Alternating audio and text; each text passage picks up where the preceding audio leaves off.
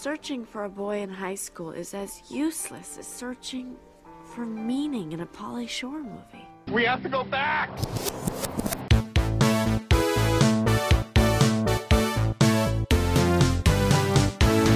Hello, everyone. Welcome back to the Flashback Flicks Retro Movie Podcast. I'm Ricky. I'm Grayson. And this week, we get a clue by looking back at the 1995 teen comedy of Manners, written and directed by Amy Heckerling, Clueless. They really were clueless. They said- and I'm going to just throw that right out there off the top. Yeah, they said it like 4 times throughout the movie. I was very surprised. Did we do a title drop? I don't think there'd be too many title drops. There'd be titles all over the floor. You got to get a mop and a bucket. You got to put up a sign. Sometimes when you do a title drop, you got to grab a title mop. Which is, today's sponsor, Title Drop Mop. You got to clean up those title drops. Title Drop Mop. So we are reviewing this movie because Enola Holmes is making its way to Netflix. And Grayson just brilliantly just tied the two together. So we are here. And I completely forgot that this is loosely inspired by Jane Austen. So literary adaptation based off of another literary adaptation. I think we're in the right space. Oh, that's so true. I didn't even make that connection, Ricky, but you really solidified that we're doing the right thing. Good. So if you don't have a clue, what Clueless is about Clueless is set in Beverly Hills and focuses on the spoiled and shallow, but essentially good-hearted teenager, Cher Horowitz, played by Alicia Silverstone, as she helps to improve the lives of everybody around her. Like we said, it is loosely based off of Jane Austen's Emma, and the film kind of contains funny but affectionate jabs at early 90s teen culture, high school, and Valley girls, and, introduce the world to the fresh wave of California slang. It also stars Paul Rudd, Brittany Murphy, Donna Faison, and Wallace Shawn. It was a very successful movie. Not even in box office terms. This original work became a franchise because it became a TV adaptation that ran for 3 seasons. It first aired on ABC, then later on UPN, which featured a lot of the main cast, except for Alicia Silverstone, who was replaced by Rachel Blanchard. Brittany Murphy and Paul Rudd, who all have moved on to be very successful film actors. Second television adaptation is actually making its way soon, almost in a mystery dramedy genre like Riverdale. And that gritty adaptation will focus on Dion after Cher has gone missing. That is dark. Oh man, yeah, it's gonna be heavy. Welcome to 2020, everyone. And it has also been made into a jukebox musical. What could that even mean? So jukebox musicals are typically the musicals that aren't original works, but Glee essentially. It's just the music is motivated by pop songs. And so they made that back in 2015, and a series of graphic novels based on the film has been made by Boom Studios back in 2017 and 2018. And so this movie kind of came out of nowhere and really defined an amazing point in time in the early and mid 90s. And it existed, and it just continued to exist and permeate the culture ever since. So I jumped ahead. I jumped completely out of my typical format. The making of this movie.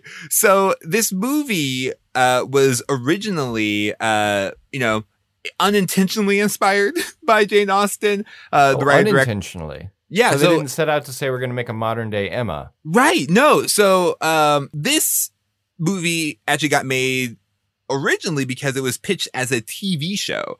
And so in the special feature called Creative Writing, the director said, I went to 20th Century Fox and they said, we want you to do something about teens. And I was like, I'm so tired of doing stuff about teens. But they said, we want you to do something about the in crowd. And I thought, I'll do it if I can make fun of them. So we developed this script, and it was a pilot for a TV show. And it was about this girl that was completely happy no matter what happened. The show was originally supposed to be called Nothing Can Go Wrong. And they passed on it. It passed, and it didn't really work as a TV show concept. And then she got another agent, and then the agent's like, so what have you been working on? And so she showed Ken Stovitz, and they said, this is too good for TV. We should do this as a feature. Oh, nice. It was that time. Yeah, it was that time. And so then continuing on, she says, so what's the larger context for the kind of Nothing Can Go Wrong, always looks through rose-colored glasses kind of girl? And she remembered Emma, which I'd read in college. So I took it out and reread it, and I said, unconsciously, I've been writing an Emma-like character because I've always loved it, and part of it had sort of stored in way in my brain. So I really related to her and got into it. And the plot was so brilliantly laid out in Emma. So I tried to take all the things that were in this sort of pretty 1800s world and see what that would look like in Beverly Hills. So ultimately, she did make her way into making an Emma type movie, but that wasn't her initial goal. But it ended up being what it was today and what we know as Clueless, which in the box office with a budget of $12 million went on to make over $56 million worldwide. Wow. It also had some, I'd say, critical acclaim because it won, several MTV Movie Awards, got nominated for even more. And Alicia Silverstone won several awards, including the Blockbuster Entertainment Award for Favorite Female Newcomer and Best Female Performance. And so the cast behind this, they got a lot of accolades, and it's, I think, well-deserved. You rewatch this and you're like, wow, they really had the comedic chops with a really young cast. Oh, yeah. Yeah, and this movie is so iconic, it made its way to Laserdisc. Which is how I watched this, Ricky, originally. No way. You watched this on Get out. I'd seen this movie exactly one time before, and it was on Laserdisc on my cousin's giant TV. You saw it how it was meant to be seen. That is amazing. It's like seeing Nolan in IMAX. It's how it is meant to be seen. That's amazing. So I remember this movie, and it feels like it's just been in my life almost forever. But I remember the TV show. I watched the TV show a lot, and my wife watched the TV show like every day after school. And there were so many things I did not pick up on when I was originally. There are several things I did not pick up on when I first watched this movie. Largely, the Jane Austen connections, because I had not read Jane Austen when this movie originally came out. Seen that episode of Wishbone yet? Yeah, right. You watch Clueless back to back to Wishbone, and you're like, wait a minute. I'm starting to think they're recycling stories. What's the story, Wishbone? The one I just watched. That one. That's the story. And something else. The main thing I do remember about this movie is my extreme disdain for the way it ends. Now, for those of you who are not familiar with Emma, it's basically, Clueless. So you're familiar with the Cliff Notes version of it. But Paul Rudd's character, and Emma is Mr. Knightley. And Knightley is basically like a family friend. Like he has been a lifelong friend of the family, of the Woodhouse estate, Emma Woodhouse. But he is not a brother-in-law. Not a member of the family. He's not an actual literal. At most, it's like, you're like a brother to me, Knightley. Like that would be the thing. I remember just as a kid, I'm just like, wait a second, you're kissing your brother. But like, she does. She says, "You're not my brother." And yeah, we're in the clear. Right? Yeah, and Anakin Skywalker says that he loves Padme. It doesn't make it. Yes. actions speak louder than words, and blood is thicker than whatever's going on here. Anyway, that was just one of my earliest memories. Like, oh, I really like Clueless, except for the when they kiss at the end. Now, granted, the words of John Oliver on Community, they really get the incest right. Yeah, and so like watching it this time, it bothered me less. The least amount of time it's ever bothered me, but there is just that's the only thing I really don't like about this movie. Well, I'd say there's one other notable thing that we really have to call out, and that is the age difference. They make it abundantly clear that she is 15, and by the end of the movie, she's 16, and he's in college. So, yeah, we're going to address, there are problems with this. There are problems in this world. I'd like to think that by the time we get to headcanon, everything's going to kind of even out. But yeah, with the rewatching of it, I'd say this is one of those, we watched some that age really well. This one is time locked into where it is. Yeah, for sure. Pretty significantly. Yeah. Yeah. And I tried to join a little experiment, which was, how problematic is this movie? And so I was listening very intently to the dialogue, and I honestly want to say, if they changed like 6 lines of dialogue, it would be in the clear. It was stand up for today. And that's saying something. Yeah, it's pretty good. That's pretty good. But one line, my absolute favorite line, well, there are 2 favorite lines in this. So this is a mini quote corner where my first favorite line was, "It doesn't say RSVP on the Statue of Liberty." Yes. That's great. How relevant. Yes.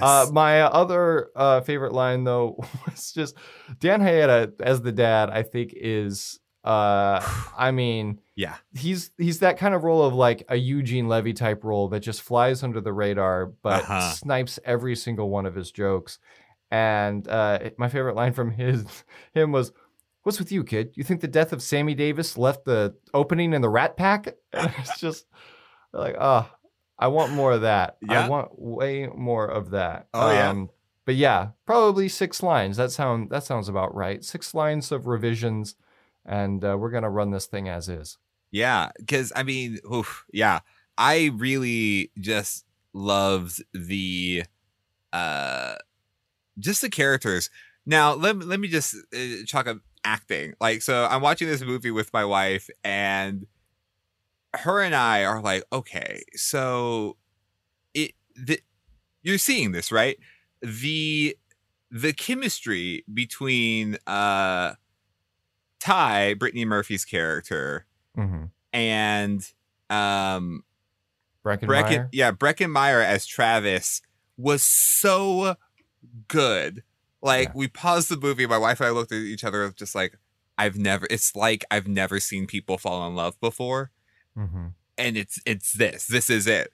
Such solid acting, just like that exchange of dialogue. She's just like, no, we're watching, like, the movie stopped and this is a nature documentary of 2 people falling in love in real life. And you just believe it. I love their chemistry in this movie. Like, that whole exchange with like, oh, Marvin Martian. It's like, oh yeah, I do that. And then that whole little cafeteria exchange, it's like, oh man, beautiful. You want them to work. You want them to work out. Well, and I think the real testament of the acting too is a lot of times with younger cast members, if they have to do emotionally deep scenes that involve crying for the most part, that kind of thing, they'll do the trick to where they show the face, they cut away, do the eye drops, and then cut back, and it looks like they're welling up. They don't do that with Brittany Murphy. With Brittany Murphy, you see her face the entire way through, and you actually see the tears form. You see the emotional transition. And that, I mean, those little nuggets of performances throughout this whole thing really ground, the comedic story in something that has some heart. Yeah.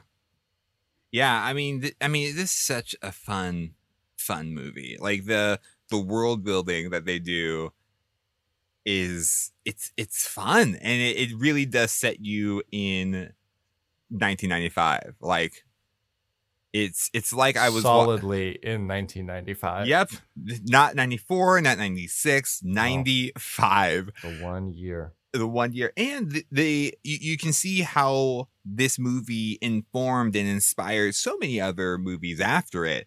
We're talking Legally Blonde, Mean Girls. Mean Girls, 100%. We're just like, whenever they started pointing out the different kind of cliques, it's just like, wait a second, I've seen this before. This is Emma. Wait a second, Mean Girls? Is that episode of Wishbone?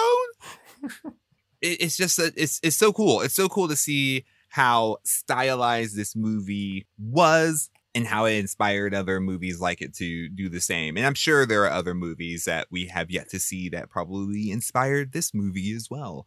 Yeah. And Ricky, we didn't mean to do this, but we did back-to-back fashion-forward films. Look at us! Spin-off podcast.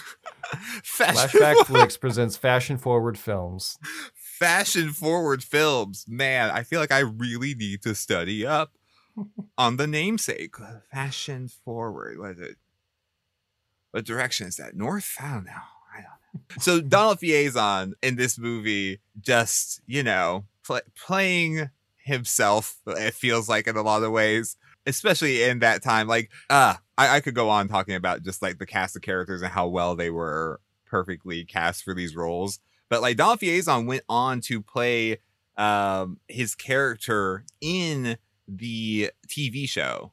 And so I got a weekly or semi-weekly dose of Donald Faison before Scrubs, and I was happy to have that. Because That's interesting. That was my main introduction to him. So when I saw Scrubs, I'm like, isn't that the guy from Clueless? Like that's how I knew him. Oh, I guess my memory had blurred since my Laserdisc days. And yeah, I always thought that my intro to him was Scrubs, but he was there all along. He's there all along. There all along. Just like Emma. Okay, so we both saw this movie when we were younger. Was there anything that you noticed this time around that you didn't notice before?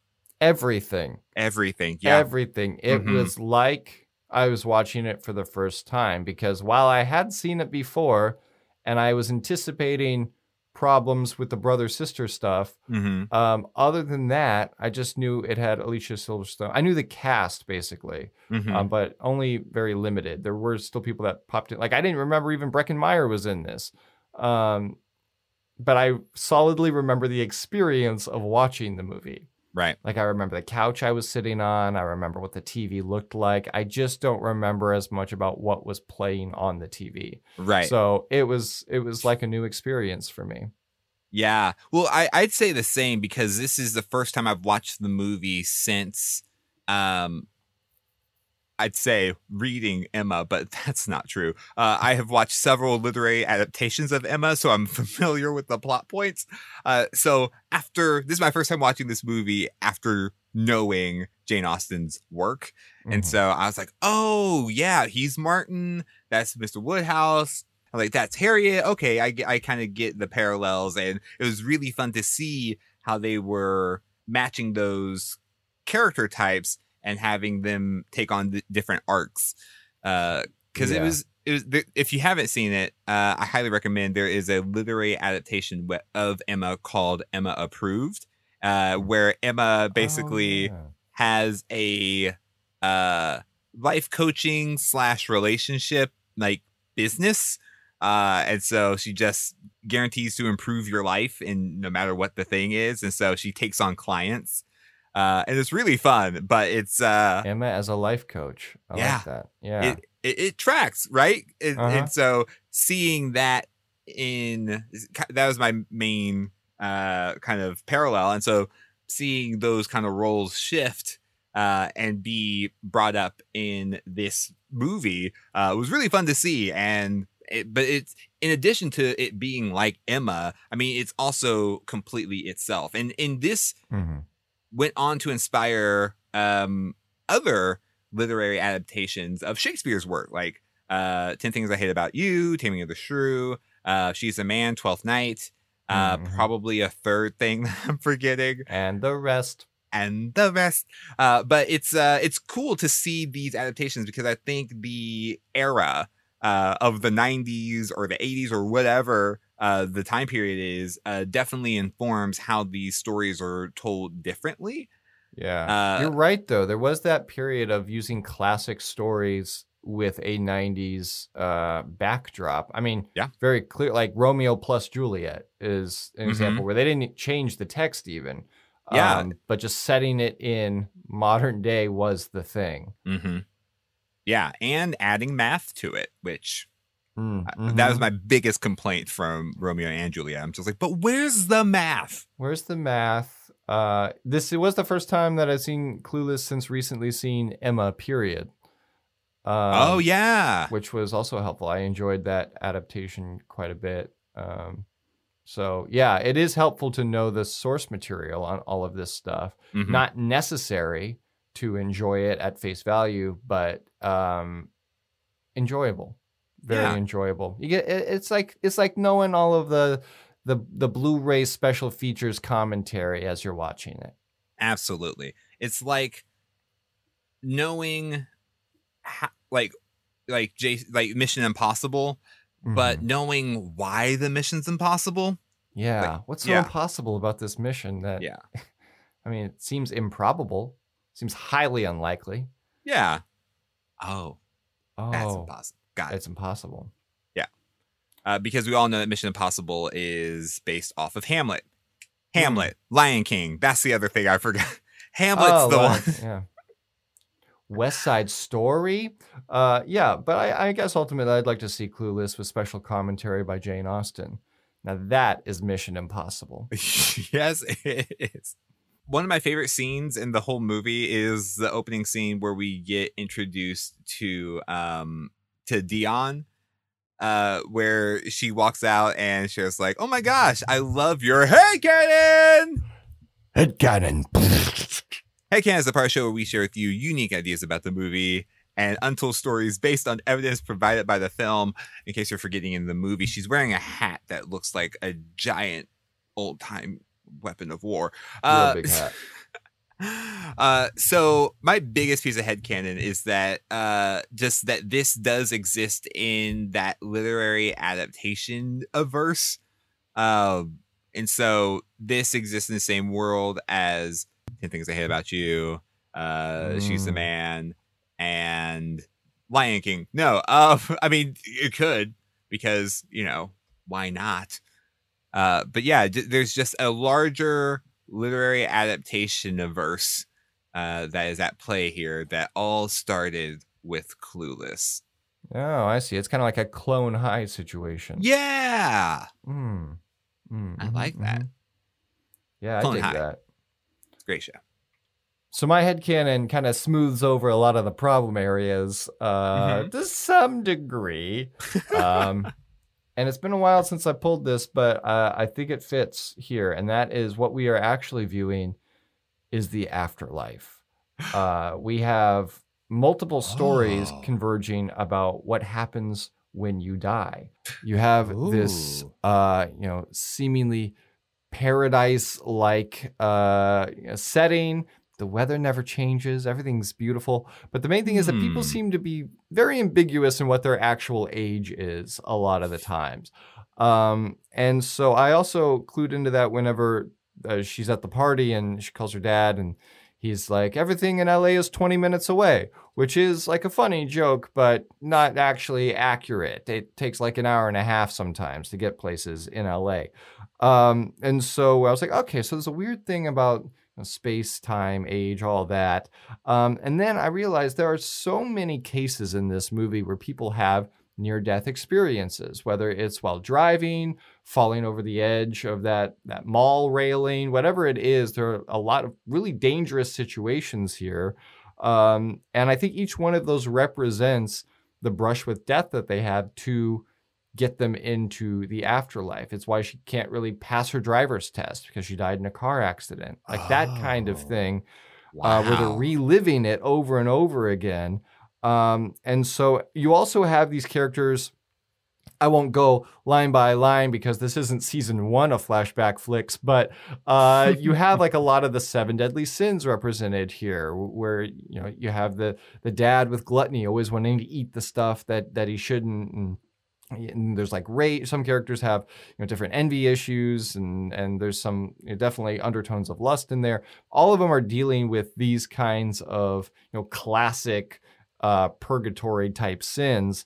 And so they're existing in this world and all that. But I think what really solidified it for me was her realization at the end, where she says what she really needed was to make over her soul.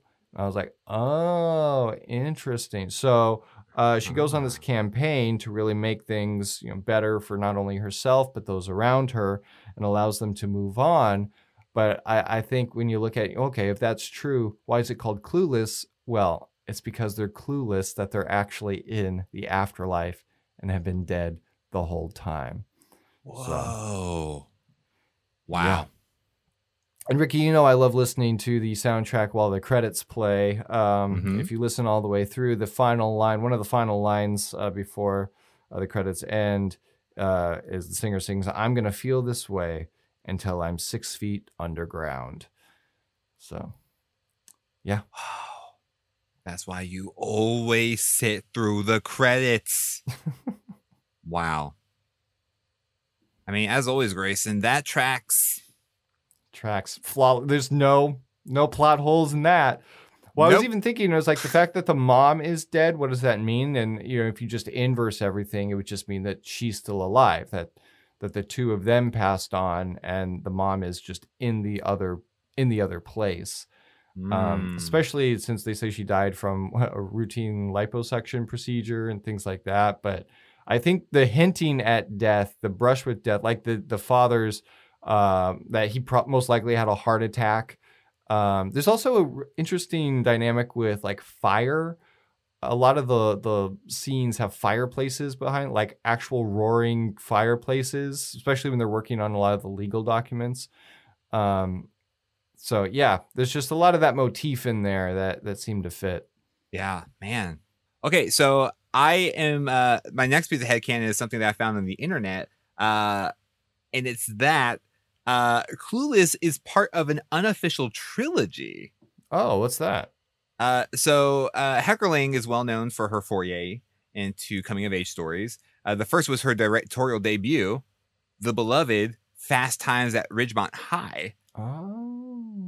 And that was in 1982. So Clueless came in 1995 and was followed up with the Jason Biggs fronted Loser in 2000. Each comedy not only centered on teens, but also aimed to capture the adolescent zeitgeist of their eras in a way that made them accessible and cool to all ages. So, interesting. Yeah. Yeah. Huh. And so this rounds out that trilogy. Well, it's the middle. This would be the Dark because Knight. Jason Biggs was after. Right. Yeah. Again, losing all track of time. All right, now we're going to go into the part of the show where we like to talk about recast and remakes. Recast, remake. If this movie were to be made today, who would you cast? What would the storyline be? Even though it is being adapted into a Riverdale-esque drama, I would love to see Clueless, but as an animated TV show. Stick with me here. So, one of my other favorite teen-based shows to watch as a child was Sabrina the Teenage Witch. And what they ended up doing is they made an animated series alongside of like the live action series called Sabrina the Teenage Witch, where they got Melissa Joan Hart's sister to voice a kind of more preteen Sabrina. They got Joan Melissa Hart? They got one in the same. I assume that's her name. And so I would love to see this world of Clueless, but with the same formula, animated and have them be a little bit younger. And that way we can just completely bypass the whole Knightley thing. And it just kind of becomes a animated teen fashion drama, or not drama. I want it to be a drama too. No, I want it to be a teen fashion comedy, kind of in line with did anyone ever watch As Told by Ginger? It's like that, but with Clueless. And I would love for them to have other literary adaptation characters pop in, maybe even historical figures. Wait, I'm describing Clone High. So Clone High, but Jane Austen. Yeah, I think for the remake, having a Once Upon a Time type universe with all those literary figures, because Clone High was like real people, Right. but this, the characters they created, I think would be fun. It was like what we saw in League of Extraordinary Gentlemen. Yes. Yeah. Absolutely. Yeah, so this would be like the League of Extraordinarily Standoffish Gentlemen.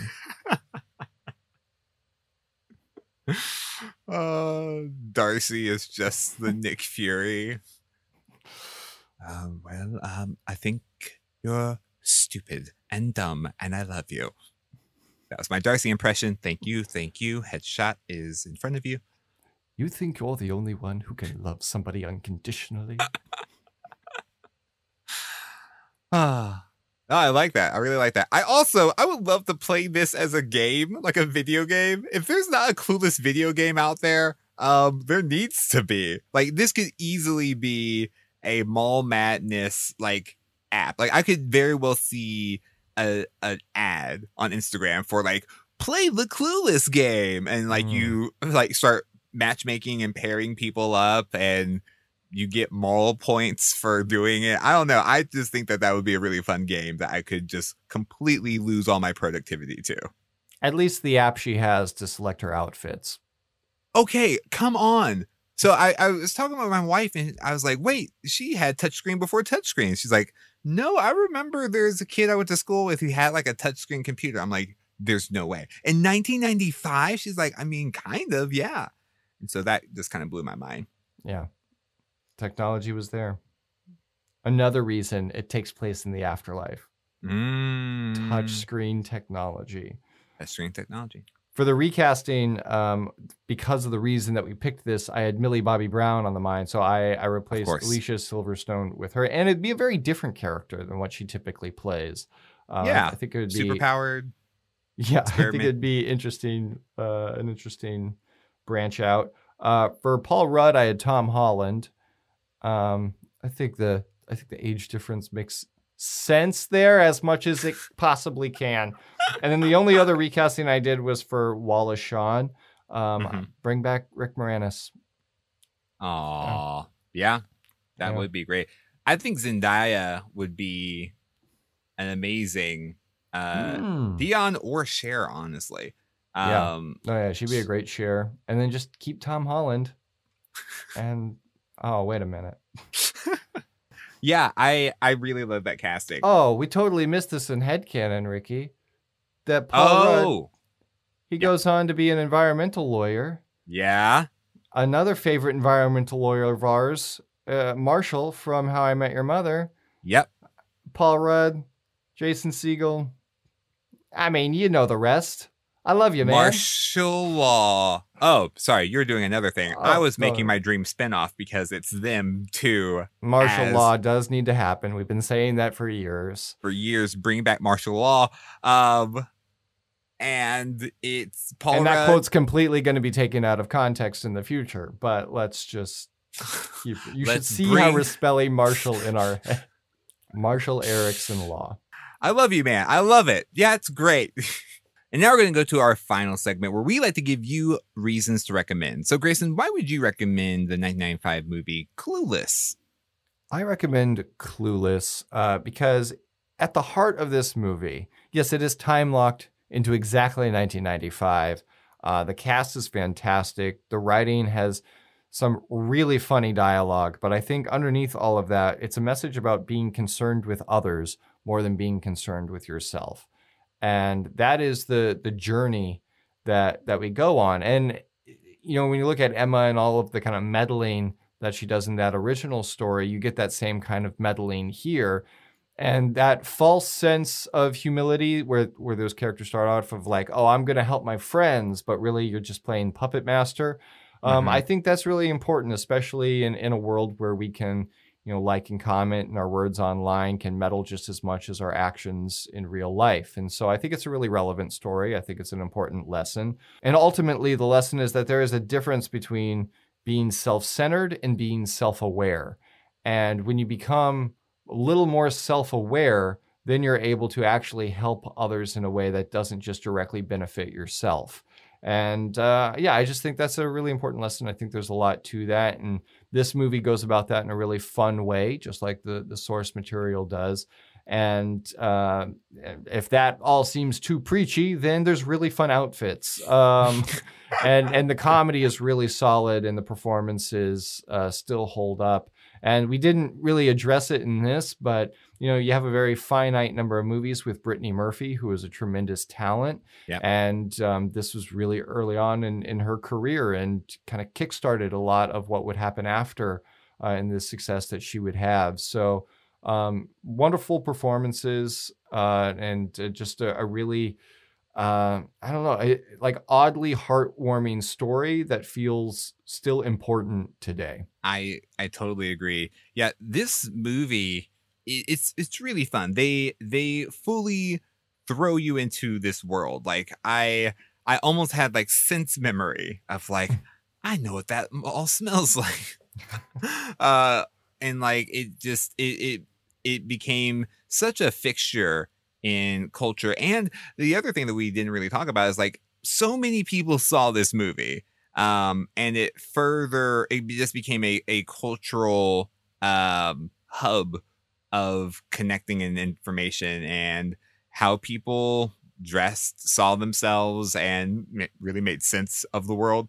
But also, I mean, it was a great jumping on point to understanding some of Jane Austen's great work. I think the thing that literary adaptations do a good job of is showing you how the authors of the past are telling timeless stories, and how it's, you connect to these characters who are still relevant today and who still exist today. And I just thought that was really cool. Something I couldn't appreciate before, because, you have to understand the literary work before you can enjoy the adaptation of it. And so I'd recommend it for that. And just the acting is so solid and amazing. If you were in high school in the 90s, just take a look back at this and be like, I remember those. And man, it's just, it's a fun movie, and it really does pinpoint an era in time that could only really exist then. I mean, it's no mystery why Clueless is a classic. He did it! And that is our review of the 1995 movie Clueless. Let us know what you remember about Clueless on our social media platforms. On Facebook, Twitter, and Instagram, we are at Flashback Flicks. And it would mean totally so much to us, but if you don't, whatever.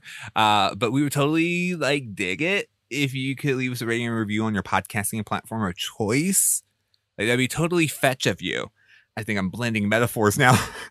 On a scale of 1 to 5 cell phone purses. Yes. Because that's something I was like, wait a second, I've seen people today with those things. It really is timeless.